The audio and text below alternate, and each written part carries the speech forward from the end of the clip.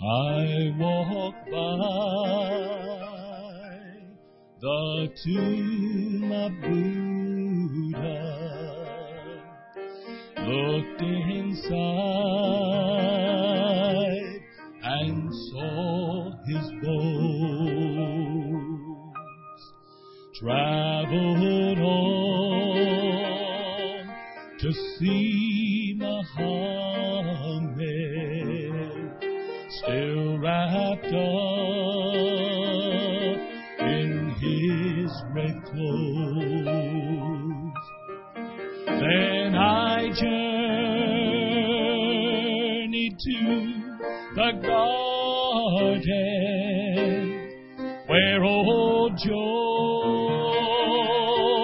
left him lay, but the precious Lamb, God's only begotten, was no longer in the grave. If you knew him like I know him, you would know that he's alive.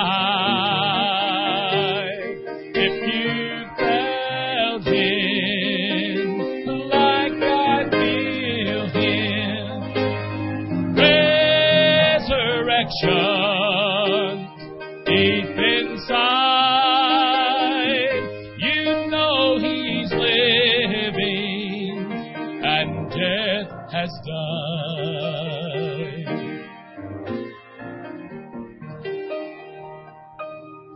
If you're wandering in the darkness, come and step into the light. Nail-scarred hands reach out to help you, to pull you safe from death to life. Friend, I too have stood where you stand. Could I trust in things unseen? But just one step in his direction, then in love he ran to me. If you knew him like I know him, you would know that he's alive. If you felt him like I feel him, resurrection deep inside,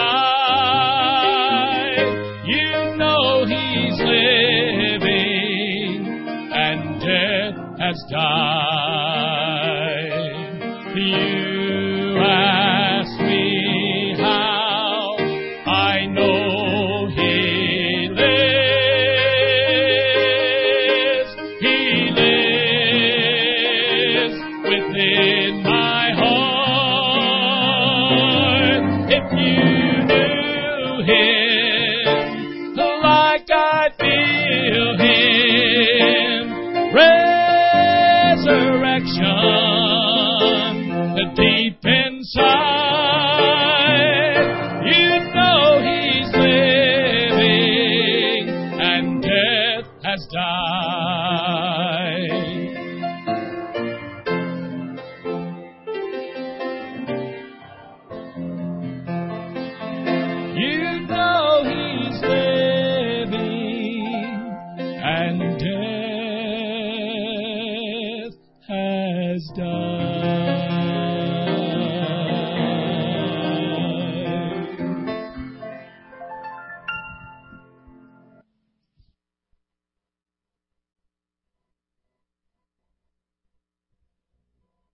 Turn over to the book of Colossians. We're going to get started there here in just a minute.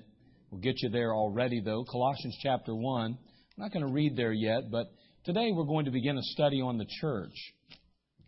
We're going to begin a study on the church. And so we're going to just kind of jump right in today. But the church is such a valuable tool and an asset in our lives, and we're going to talk a little bit about it over the next weeks, and I trust it'll be a help to you. Again, we just come off our study on, fight the good fight as a steward, and we talked about that for 3 weeks, different aspects of stewardship. And again, later in the year, we're going to revisit our theme, and we're going to talk about some things and address another issue concerning fighting the good fight. And so right now, though, we're going to talk about the church over the next few weeks. And again, it's important that we understand what we're doing here, why we're here, and what the purpose of it is, and those kind of things. And so I want to mention the church, talk about it over the next few weeks. But today I want to begin by just talking about the church, all right? We're just going to talk about it. I'm going to give you 4 areas or 4 things about the church. And we're going to talk about its beginning. We're going to talk about its body. We're going to talk about its battle. And finally, its blessing, all right? We're going to talk about those 4 areas very quickly today, and I trust they'll be a help to you and encouragement to you. So before we do that, let's go ahead and pray this morning, all right? Father, we come to you thanking you, for these that have gathered today. Lord, we are so thrilled, Father, to be able to be here. Thank you again. Lord, how can we thank you enough for just your Son, Jesus Christ, and or just for the shed blood that He gave, and Lord, just for the sacrifice that He made. Lord, we know that as believers, we're part of your family, but we're also part of the church. Lord, we thank you for that. Lord, today as we gather, we're praying that, Lord, our hearts would be stirred and encouraged. May we know a little bit more today when we leave than when we came. May we be instructed and inspired. Father, may our hearts be stronger, more steady. Lord, may our resolve, Father, be more grounded. Lord, we need you today. And Father, bless these that have gathered, and may you just meet their need. And Lord, again, if there be someone here that doesn't know you for sure, Father, may they settle that. Now fill me with your Spirit. Father, let me be your mouthpiece today. And Lord, may you just anoint every listening ear that they may hear with spiritual ears. We'll thank you for it in Christ's name. Amen. All right, first of all, let's talk about the church, its beginning. Its beginning. Again, in Colossians chapter 1, we're over there, I trust, verse 9, if you would please. Colossians chapter 1, beginning in verse 9. Let's notice what the Bible says here between verses 9 through 18. The Bible says, "For this cause we also, since the day we heard it, do not cease to pray for you and to desire that ye might be filled with the knowledge of His will in all wisdom and spiritual understanding. That ye might walk worthy of the Lord unto all pleasing, being fruitful in every good work, and increasing in the knowledge of God, strengthened with all might according to His glorious power, unto all patience and long-suffering with joyfulness, giving thanks unto the Father, who hath made us meet to be partakers of the inheritance of the saints in light, who hath delivered us from the power of darkness, and hath translated us into the kingdom of His dear Son, in whom we have redemption through His blood, even the forgiveness of sins, who is the image of the invisible God, the firstborn of every creature. For by Him were all things created that are in heaven and that are in earth, visible and invisible, whether they be thrones or dominions or principalities or powers. All things were created by Him and for Him. For He is before all things, and by Him all things consist. And He is the head of the church, of the body, the church, who is the beginning, the firstborn from the dead, that in all things He might have the preeminence." Notice this passage in verse 18. "For He," referring to Jesus Christ, who created all things, "is the head of the body, the church." The church is not the invention of man. It was not instituted by satanical minds who wish to enslave the uneducated or appease the poor.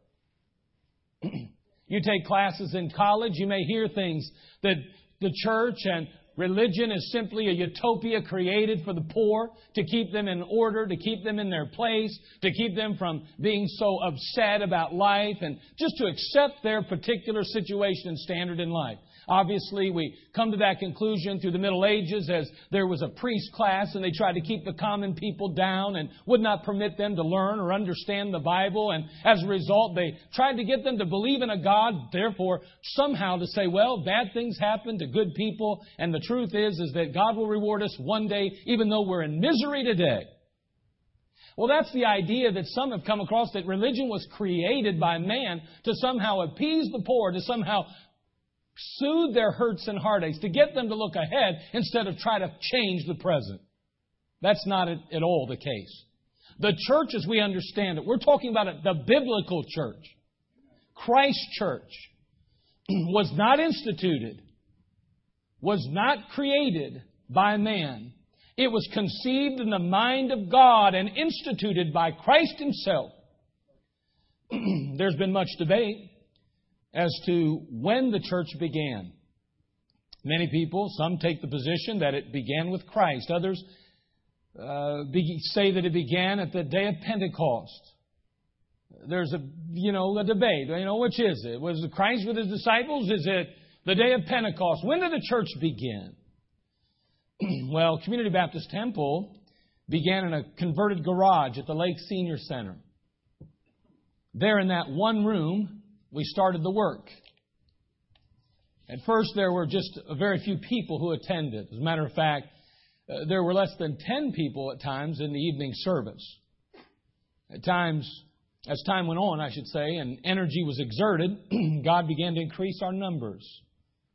And although we began in March of 1994, mind you, almost 20 years ago, it wasn't until January 9th, 9 months later, that we officially organized as a church. Now, what I have here are copies of our charter membership. There are little children that signed this and everything. We let everybody sign. And there were 24 total after 9 months of signing this. Now, today, there were 16 adults, mind you, that signed this. And 9 of those adults are still here today. Now listen, all I'm saying is that this is the charter membership of Community Baptist Temple. And yet, the fact is that we're getting a lot of ringing up here, guys. This started, at least I'm hearing it, this started back in 94 in March, but it wasn't until January 95 that we officially organized. You say, why are you bringing that up? Well, I believe that that's the same reasoning or principle that addresses this issue concerning when the church began. I mean, the church was begun by its founder. The Bible says Jesus is the head of the body, the church. So Jesus Christ, the founder, founded the church, began the church with He and His disciples, and then it was simply empowered on the day of Pentecost. It got officially running, so to speak, on the day of Pentecost.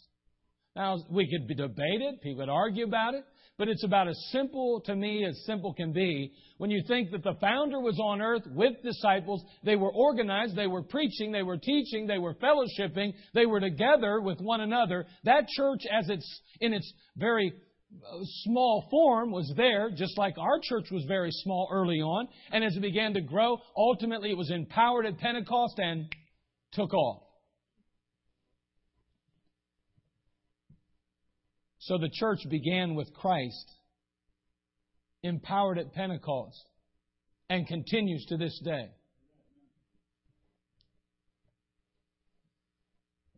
Its beginning.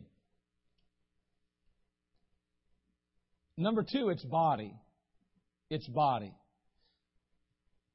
The church is not a building. According to the Bible, it's a body. Once again, we turn to Colossians as we were already there, and we're told there that Christ is the head of the body. Isn't that interesting? It doesn't leave out body. It doesn't just say head of the church like I tried to read it. It says He is the head of the body, the church. Well, that's important to understand. That's extremely important. The word church comes from the Greek ekklesia. It's a combination of 2 Greek words, actually. First of all, ek, which means out, and kaleo, meaning call. So when you put the two together in its proper noun form, ecclesia actually means called out assembly. A church is a called out assembly. Someone says, oh, so it has to be religious. No, not at all. It doesn't have to be religious. A church, by definition, is any called out assembly. We are a church, however, because we are called out by God, called out of the world to come together to fellowship with a purpose. Amen. A called out assembly. The church is a body. In the book of 1 Corinthians, turn there if you would please in chapter 12.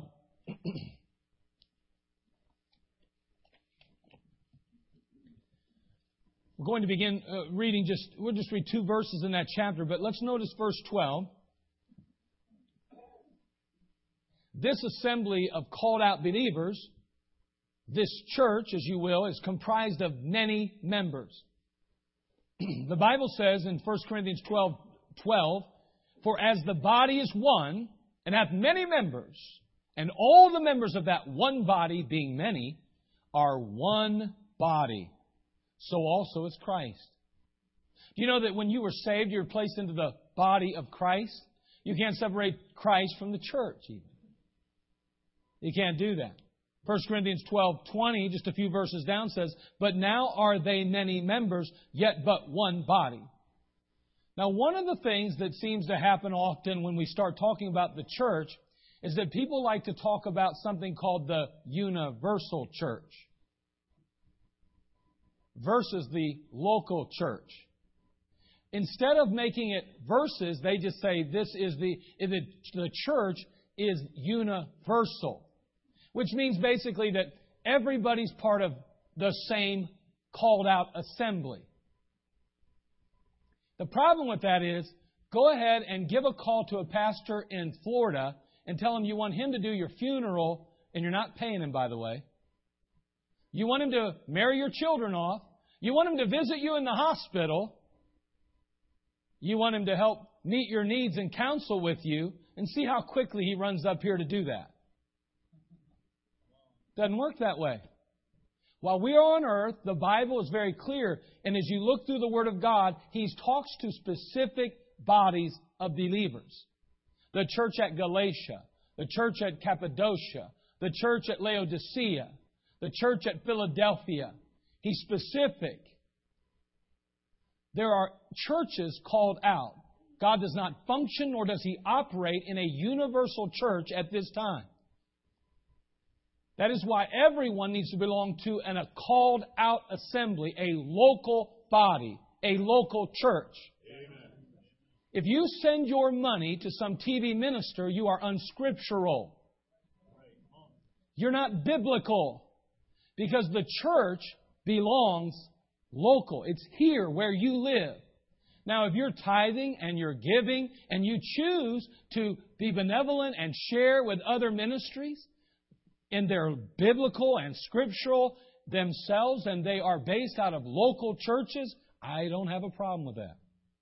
I don't see anything in the Bible that says you can't give to other things, but you cannot neglect your church. Someone says, well, I give to this instead of this. You don't have that choice to make. You give first in your local church as God commands, then you give outside that. Because it's local assemblies. We are not all part of one big body functioning practically today that way. Are we part of one whole? Yes, Christ. But when will that be assembled? Not until we are with Him. Amen. And until we assemble as a whole, we function as called out local assemblies. Independent of one another, autonomous of one another. We are autonomous. Self-governing, self-supporting. We're a body, yes. Many bodies. All part of one, yes, but individual in this case. Now, when we're talking about this body, we see the body before us here. Here's the body. The called out assembly, the church. Many parts, one body. Many parts, one body. Come on up here, Sean. We could almost look at it like this. Brother Sean could be his own. He's a church on the other side of town. I'm a church on this side of town. We have a body here, a called out assembly, the church. Here it is. Many parts, one body.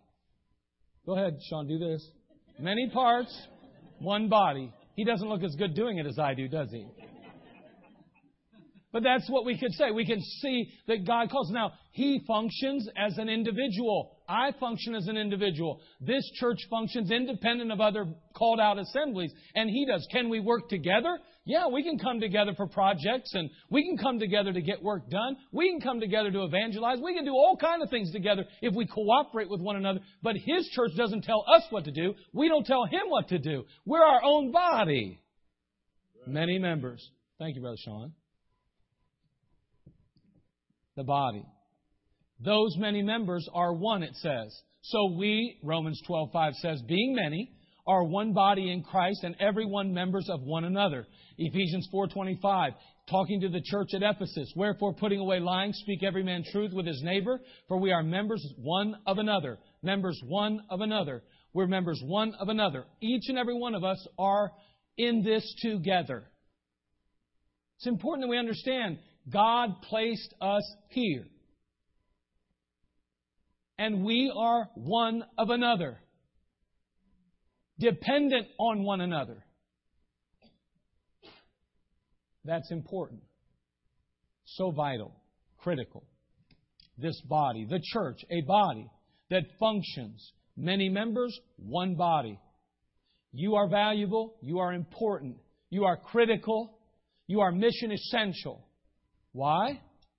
Because you're all members of one body. Cut my finger off, I got a problem. Take my arm off, I got a problem. I'm not saying I can't function, but I will not function to the degree that God intended me to function as a whole. I'll be limited in my abilities if I lack someone or something, so to speak. And that's the way the church is. People sit in pews and they say, I'm of no value. I don't matter. Everyone matters. Take your big toe, cut it off, and see how it affects your balance. You'd be amazed. You say, I can't see anybody's big toe today, praise the Lord. I'm not a feet person. I don't like feet. I mean, I like them on me. Get me around, you know. Boy, you get rid of that big toe, you're going to be walking kind of funny. You're going to lose balance. May not be a big member, but it is an important one. Everybody's important. Now, we've talked about its beginning, its body. What about the church and its battle? Its battle. Turn, if you would, to Ephesians chapter 6, verse 12. Ephesians chapter 6, verse 12.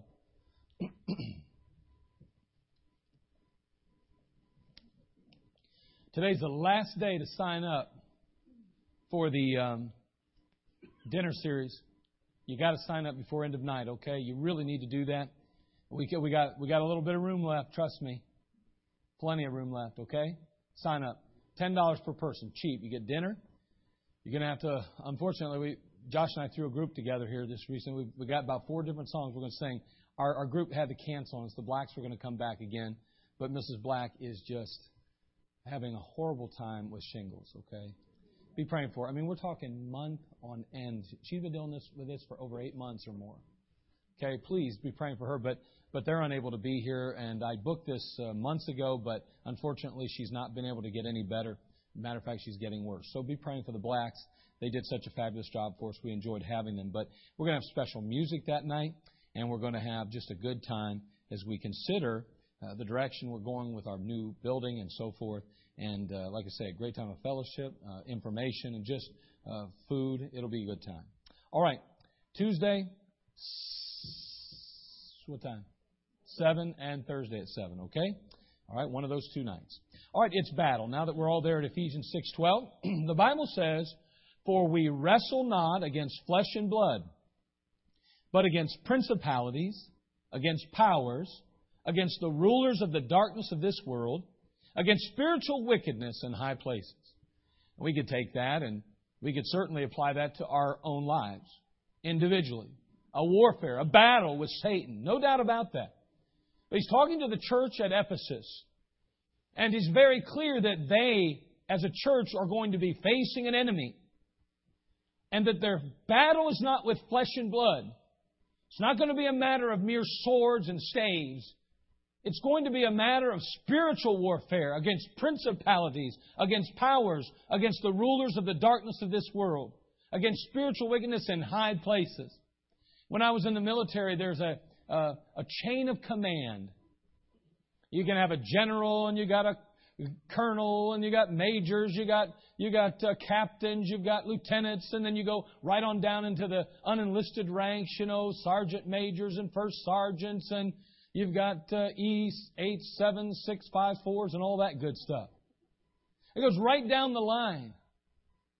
And then, there are divisions, and there are everything from divisions to squad leader, Let me tell you something. As organized as our military is, it does not hold a candle to Satan's organized war machine. It is organized. There is an order there.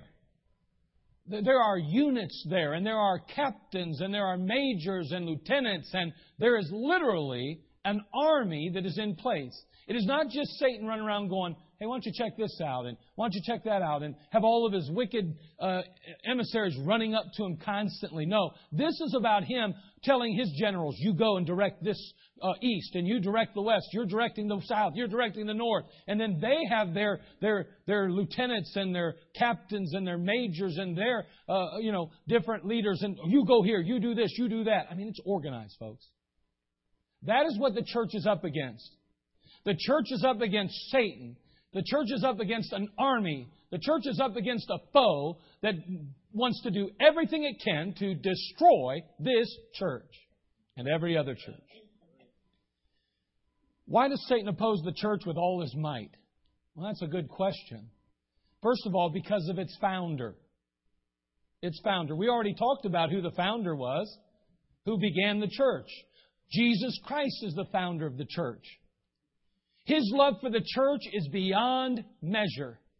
The Bible tells us over in the book of Ephesians 5:25, it says, husbands, love your wives, even as Christ also loved the church and gave Himself for it. Now, someone says, well, that's talking about husbands and wives. Actually, it's talking about the church. He's using husbands and wives to picture the church. His intention is to instruct us in the church. And He says to us that even husbands, love your wives. How? Even as Christ also loved the church and gave Himself for it. He laid His life down for this church and every other church. For His body, He laid His life down because He loves the church so much. You want to hurt someone? Just attack their family. Go after their spouse. Or go after their children. That's how you can hurt someone. There is little that hurts so much than to watch those you love hurting, especially those closest to you. Someone says, well, I would rather this happen to me any day. I just can't stand watching my wife go through this. I can't stand watching my husband go through this. I can't take it with my children. They're so young and they're enduring such hurt and heartache. I can't deal with it. You want to hurt somebody? Hurt their spouse or their children. Why has Satan opposed the church so much? Because Jesus loves us that much. And he knows he can hurt Jesus by hurting us. He hates Jesus. He hates God. All he has to do is hurt you, his body. And that'll make Jesus really upset. so he battles the way he does. He opposes the church like he does. One, because of its founder. Number two, because of its foundation. Look, if you will, in 1 Timothy chapter 3, verse 15. 1 Timothy chapter 3, verse 15.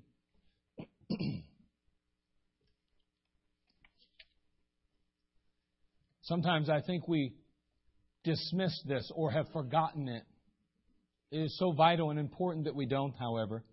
1 Timothy chapter 3, verse 15, talking about, again, Satan opposing the church with all his might because of its foundation. 1 Timothy 3:15, but if I tarry long, that thou mayest know how thou oughtest to behave thyself in the house of God. By the way, there is a way to behave ourselves in this place. Just so you know, we don't have time to get into it. But there is a way to behave thyself in the house of God. What is this house of God? Which is the church of the living God, the pillar and ground of the truth. Do you just see that? That thou mayest know how thou oughtest to behave thyself in the house of God, which is the church of the living God, the pillar and ground of the truth. What's he saying? The church is the pillar and ground of the truth. The house of God is the pillar and ground of the truth. Why would Satan oppose us so much? Because we, the church, are the pillar and the ground of truth. The foundation of everything that is moral, right, and good. We stand for God, with God. And Satan hates it. Satan wants to destroy anybody or anything that agrees with God, supports God, works with God. We have a foundation, and it is a foundation of truth. Jesus Christ, virgin born. Jesus Christ, raised from the dead. Jesus Christ, the Savior of all the world. We have truth found in this book called the Word of God. The church is the pillar and ground of truth. If you want to destroy a building, attack its foundation.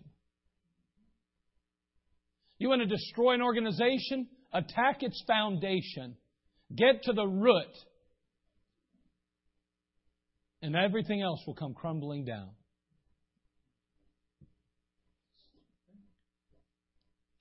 This is why it's important that we maintain the proper Bible in this church. That's why we use a King James, and we will use a King James as long as I'm pastor. And if you get another pastor, if I leave or I die, you better make sure that they have a history of the King James as use. Not just say they use it, but you can go to a history of it. You ought to interview at least 10 people that they know closely, and they'd have years of using this book before you'd put them in this pulpit. Because otherwise they'll throw it away because they're deceptive. People are deceptive. To get their hands on this to destroy the pillar and ground of truth. You be careful. You be real careful. And that's why we preach the gospel. Unadulterated, simple, straightforward. People say, we want deeper life. Deeper life is a result of obedience. Amen. You can get as deep as you want in the Word of God, but don't you compromise the book. Don't be changing the book. Don't go altering the Word. Don't find a version that fits your particular view. This church and every other church is to be the pillar and the ground of truth. Everyone in this culture, everyone in this society, this community ought to be able to say, if you want to know what the truth is, you go there. You may not agree with them, but if you want to know what God says, you go there. The battle. Satan opposes the church with all his might because of its founder, because of its foundation, because of its function. I mean, let's face it. Turn, if you would, to Ephesians 4:11. The church plays a major role in our life. We're going to move rather quickly here, but notice what it says in this passage, Ephesians 4:11 through 14.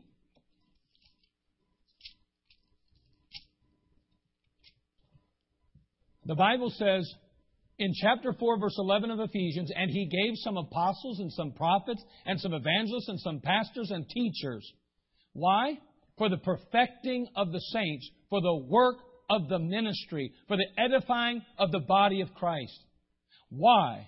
Till we all come in the unity of the faith and of the knowledge of the Son of God unto a perfect man, unto the measure of the stature of the fullness of Christ, that we henceforth be no more children, tossed to and fro and carried about with every wind of doctrine by the sleight of men and cunning craftiness, whereby they lie in wait to deceive. Wow. You know what the church does? It stabilizes you. Puts you on a foundation and makes you strong. And He says He gives you some gifts. One of those gifts is me. Now listen, I'm not big about tooting my own horn, but I fit there in that passage. I've been given to the church. The day your pastor walks away from the Word of God is the day you kick his butt out of the pulpit and send somebody in that can do it without it, with the Word of God. You don't let that go on. He better be solid in that book. He better believe that Word. Better not throw people up here dancing and jiving. Better not allow the Word of God to go by the wayside and start picking and choosing what book he wants to use. He's supposed to be a gift to ground you, to make you more sure, to encourage you, to certify within your heart that this thing called the Christian life is worth living, and that there is a heaven to gain and a hell to shun.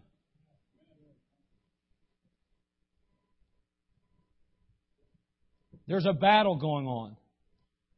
And Satan is going to try to destroy the church because of the function that it fits or serves. Notice it says, for the work of the ministry. He's teaching in this ministry. We're to edify, we're to exhort, we're to try to train and teach, we're to equip people. That's why the soul winning classes. Do you think Satan's happy about people learning how to lead others to Christ? Man, he hates that. Find somebody that hates it in this church and you'll find somebody that's on his side. I don't mean that they intentionally are on his side. They don't realize he has deceived them.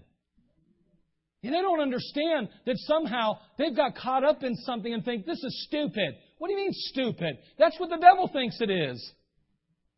You become the mouthpiece of Satan. You become a tool in the hand of the God of this world when you oppose things that strengthen the church, that enable the church to, and equip the church for the work God's called it to. What do you think the work of the ministry is? Singing a song? There is no need for singing if there's no souls being saved. God, help us to understand we're to reach men and women with the gospel. And boy, I'll tell you what, then train and teach them to do likewise. And then all those other things fit in their place and have their purpose. But may we never oppose biblical teaching. If I said every night this week we're going to have a class grounding the saints, you may not be able to make it every night, but God help you not to oppose it. Somebody needs it if God put it on my heart. Do you understand where I'm going? I mean, why would we be upset with anything that moves our church forward in the work of God? Churches across this country are struggling today because we've lost sight right there of our function. The devil hates the church because of its function. A church that's doing what God wants it to do is a church that Satan is going to oppose with every ounce of his strength. God help us. Hey, Satan may wage war against the church, though, but he'll never prevail. He'll never prevail. The Bible says in Matthew 16, when Jesus came into the coast of Caesarea Philippi, He asked His disciples, saying, whom do men say that I am, that I, the Son of Man, am? They said, some say that thou art John the Baptist, some Elias, and others Jeremiah, and one of the prophets. He saith unto them, but whom say ye that I am? Isn't that the real question? Only you can answer that? Only I can answer that? And Simon Peter answered and said, thou art the Christ, the Son of the living God. Way to go, Peter. And Jesus answered and said unto him, blessed art thou, Simon Bar-Jonah, for flesh and blood hath not revealed it unto thee, but my Father which is in heaven. But I say unto thee that thou art Peter, and upon this rock, Peter, Cephas, stone. Peter, Cephas, stone, meaning stone. Rock and stone are two different things. Oh, so it's not upon Peter we're going to build something. It's upon the Lord Jesus and the truth that He is Messiah. That He is, as Peter said, the Son of the living God, the Christ. That's the truth that the church is built on. Not a man. Not a personality. Not a preacher. Not even an apostle. And I say unto thee that thou art Peter, and upon this rock I will build my church. And the gates of hell shall not prevail against it. I want you to know that we're victors already. Now listen, we can yield to Satan. We can give in to his ploys and his attack, and we can surrender and raise the white flag. But let me tell you, we don't have to. We've got Christ on our side. We're built upon a foundation, Jesus Himself.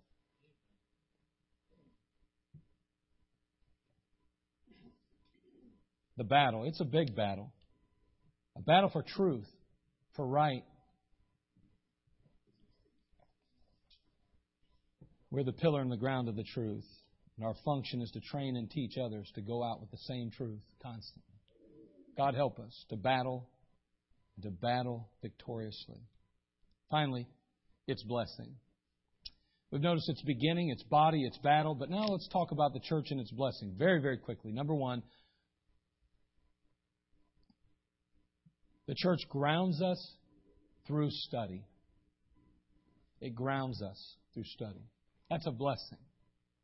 Again, soul winning training, Legacy Bible College, Wednesday night series, Sunday night series that we're talking about keys to the Bible.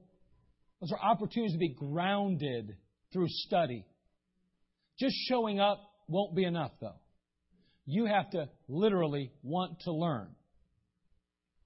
It's like children in class. They go to school. Some sit in the classroom. They all sit the same amount of time. They all listen to the same teacher.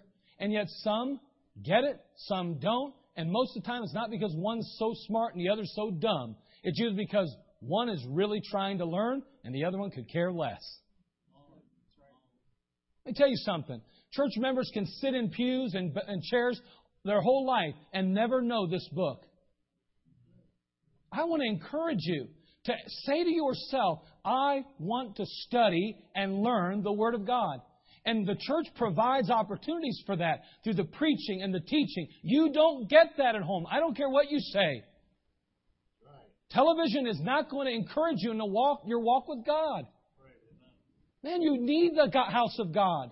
It gives you the place to begin. It puts you on the ground, to the pillar and the ground of truth. Then you take that in your own private study and you work on those things and you study the Word of God and you bring it back into the house of God. And ultimately, you become a teacher here. But you need this place. And if you say you don't know the Bible. People say, I don't believe in church. You don't believe in what God wrote then. I don't believe in organized religion. What are you talking about? Religion, first of all, we're talking about a body. We're talking about Christ. You don't know the Bible or you wouldn't say that. I don't agree with going to church. I just get out in the wilderness. I go camping. People have said stuff like that to me. I'm not mad at them. But they misunderstand the Word of God. They don't know what they're supposed to be, what they're supposed to do. I'm a Christian, but I don't agree with going to church. I don't think you have to go to church to have a relationship with God. Wow, you're a rocket scientist. Wow. You mean you can get saved and not go to... the church isn't part of your salvation? You figured that out on your own? Good for you. Now you need it, though, to be perfected according to the Bible in Ephesians 4. You want to grow in Christ? You want to be what God wants you to be? You honestly care what He thinks about you and your walk with God? You can't do without this place. You can't. I can't. Someone says, man, I don't like this message. You talk about I'm helping you today. Amen. You ought to throw... Listen, I would not miss this for some stupid Super Bowl party. Man, it'll be going on half the night anyway. Show up a little late. Put it on your DVR. Whatever. I don't care. But man, I'm going to be in God's house. You got a party? You got some funeral? Don't ask me. Do not ask me to do a funeral, go to your calling hours during church time. I'm not doing it. Not because I'm the pastor, because I'm a Christian. He loved the church and died for it. I'm going to be in my place. Long before I was ever a pastor, I did not do those things. You say, that's crazy. You got a reputation with your family to worry about. Yes, I do, exactly. Yes, I do, exactly. I want them to know how important God is, how important the church is, how important my relationship with Christ is. If your mother was dying and your best friend's parent died and was showing funeral hours or calling hours, where would you be? The calling hours or beside your mother's bed? God's important to me. Sorry. Somebody says, you are just out there, preacher. You're a nutcase. Okay, whatever. That's okay. I'd rather be a nut for the Lord. I would be crazy. Listen, I love people. I've never tried to neglect people for any reason. Have I? And sometimes, probably, because I don't always know everybody's need. Sometimes you think I know things I don't, things like that. If I've ever offended you because I wasn't there for you, I'm sorry. I apologize. But the fact is, if I can, the best I know how, I try to be there for everybody the best I can. But I want to be here for Him. It grounds us through study. It grows us through service. Do you know when to grow in the Lord? Be put in a position where you have to. Serve God. You know what? Soul winning would be important to you if you were going to go knock on the door next week. You'd go, oh my, I better figure something out because I'll look like an idiot standing at that door not knowing what to say. If you were going to teach Sunday school class in the next month in front of those children, you'd be like, preacher, you got to help me because I don't have a clue what to say or how to handle those kids. Can you give me some kind of training? Understandable. I need it. You need it. You grow, though, when you start serving the Lord. You can't help but grow because it puts you in a position where you need His Word and you need His wisdom and you need help. And you depend on Him like never before. Finally, this one doesn't match. I tried to stay with the G's and S's. It gladdens us through fellowship. I could not find a word that meant fellowship with an S anywhere. Trust me, I looked everywhere, even on the internet. I use it, yes. And I like it. Now anyway, it gladdens us through fellowship. Man, it's a wonderful thing to fellowship. It's a good thing to have other people that are in it together. In the battle, facing the conflict together. One of the great things about team sports is that you face conflict together. Some of the greatest friendships are born out of hard times. Great conflict. Great conflict. Amen. You know what? The church is there for one another. We are in a battle today. Not just as a church corporately, but as individuals. We need one another. We need one another. Everybody's valuable for a reason, because we need one another.